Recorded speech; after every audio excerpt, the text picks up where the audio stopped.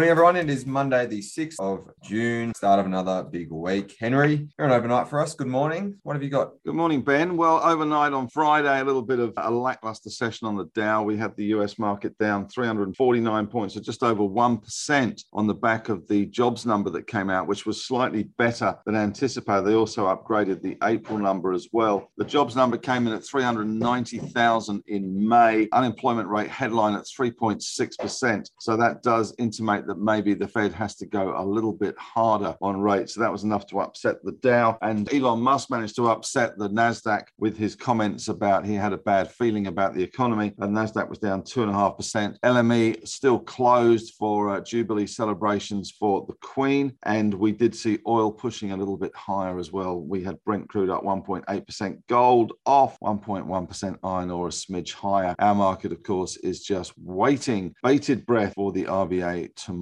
So that's the focus today. That's very much the focus, the market. Cautionary start. Very nice. Thank you, Henry. I enjoyed the Paddington Bear Queen Jubilee ad. I don't know if anyone saw that. It was good, wasn't it? Yeah, very wholesome. Tom, check that out. And what's happening today? Thank you, Ben. No, I didn't catch that. But the ASX 200 is having a soft start to the week, down 27 points, in line with what the futures had suggested. As Henry pointed out, caution creeping in a bit ahead of the RBA decision tomorrow. We have ECB decision on Thursday and the US inflation data on Friday. So those will all be keenly watched and could add to some volatility. We'll have to wait and see. Energy and healthcare names are outperforming. Most sectors are in negative territory. Tech and property names, the worst performers. We have the ASX June quarter rebalance announced, so you can see all of the ins and outs in the Marcus Today section. Liontown Resources LTR is sliding almost 3% after executing its offtake deal with Tesla. Magellan sliding more than 5% with its funds under management still bleeding. They were also removed from the ASX 100 index. Champion Iron and Incitec Pivot, CIA and IPL, the codes for those two, both slipping as they trade ex-dividend. And Domino's Pizza, DMP, down 1.5%, has an investor day today. Very nice. Thank you, Tom. Leighton, not with us again today. He'll be back later in the week, so I'll cover off broker stuff for him this morning. Just a couple of little bits. First one is Transurban, TCL downgraded by Credit Suisse, moving from an outperform to a neutral rating on a valuation issue after a strong run for the stock. This is despite acknowledging that the toll roads may be considered an inflation hedge, and we're in an inflationary period at the moment. They also noted that while rates have been hedged in terms of their debt and the average cost of their Australian debt is 4%, that is likely to increase when it is eventually refinanced. They've lowered their target price $1 to $13.60, which is around 7% below the current price. And the other one I noted this morning was Helios, which is the ticker HLS. There have been a few drops in target prices after a disappointing trading update from the company. Credit Suisse, Macquarie and Morgans have all revised down their earnings estimates. Credit Suisse have dropped their target price 10%. Morgans have dropped it around 17%, but they still both maintain upside to their target prices of around 10% on the current share price. So they just bring it back from a long way above the share price to a little bit closer. Macquarie have moved theirs a little bit lower, 1 or 2% as well, but it still sits around 30% above the current price. So Macquarie definitely still bullish on Helios. There is the takeaway. And that's all from broker stuff. Chris, what have you got in trading this morning? Thank you, Ben. First up, the current open positions are actually holding up relatively well today. Most of them, as I've said previously, are in the energy space. And of course, oil prices were higher on Friday night. Henry posing the question this morning in the discussion group, how high will oil prices go? Obviously, it's of particular relevance to the positions I hold. Hopefully a lot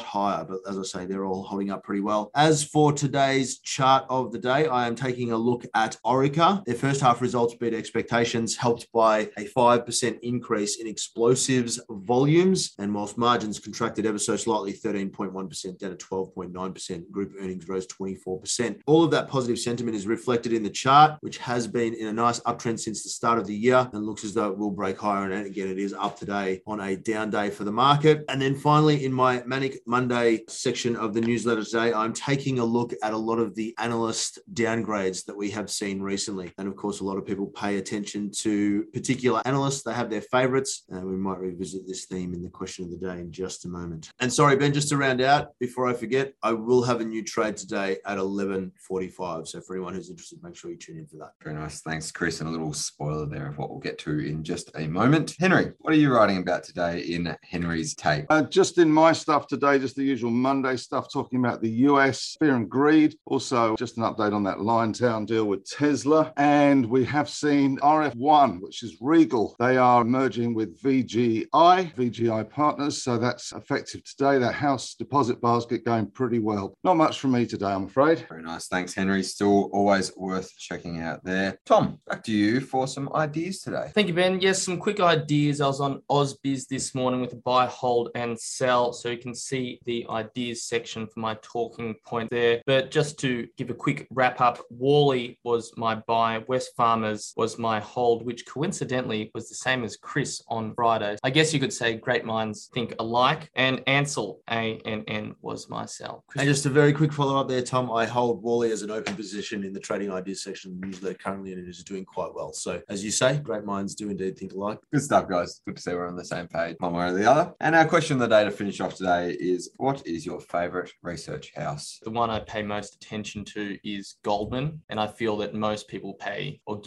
afford them a lot of weight for when they make calls on the market, and that's why I choose to follow them the most. Very nice. Yeah, favorite feels a little bit of a strange way to phrase it. Yeah. Chris, I'll come back to you last because I know you've got a bit of juice on this. Henry? Well, my favourite obviously is Marcus Today, clearly. But apart from that, I do read the Macquarie stuff, Ord stuff as well. I have a number of favourite commentators out there that I tend to listen to too, and also some of the guys on AusBiz, of course, Tom and Chris especially. But I do tend to ignore the price targets because they tend to be absolute rubbish most of the time. But I do like looking at the catalysts and the changes in terms of what their businesses are up to, because they do a lot of good work on those sorts of things rather than just on the DCF valuation or some sort of other valuation technique deriving a price target, which they tend to move around quite substantially sometimes depending on what the share price is doing. So yes, but Goldman's is quite good, but I don't get to see that very often. Tom doesn't pass it on to me.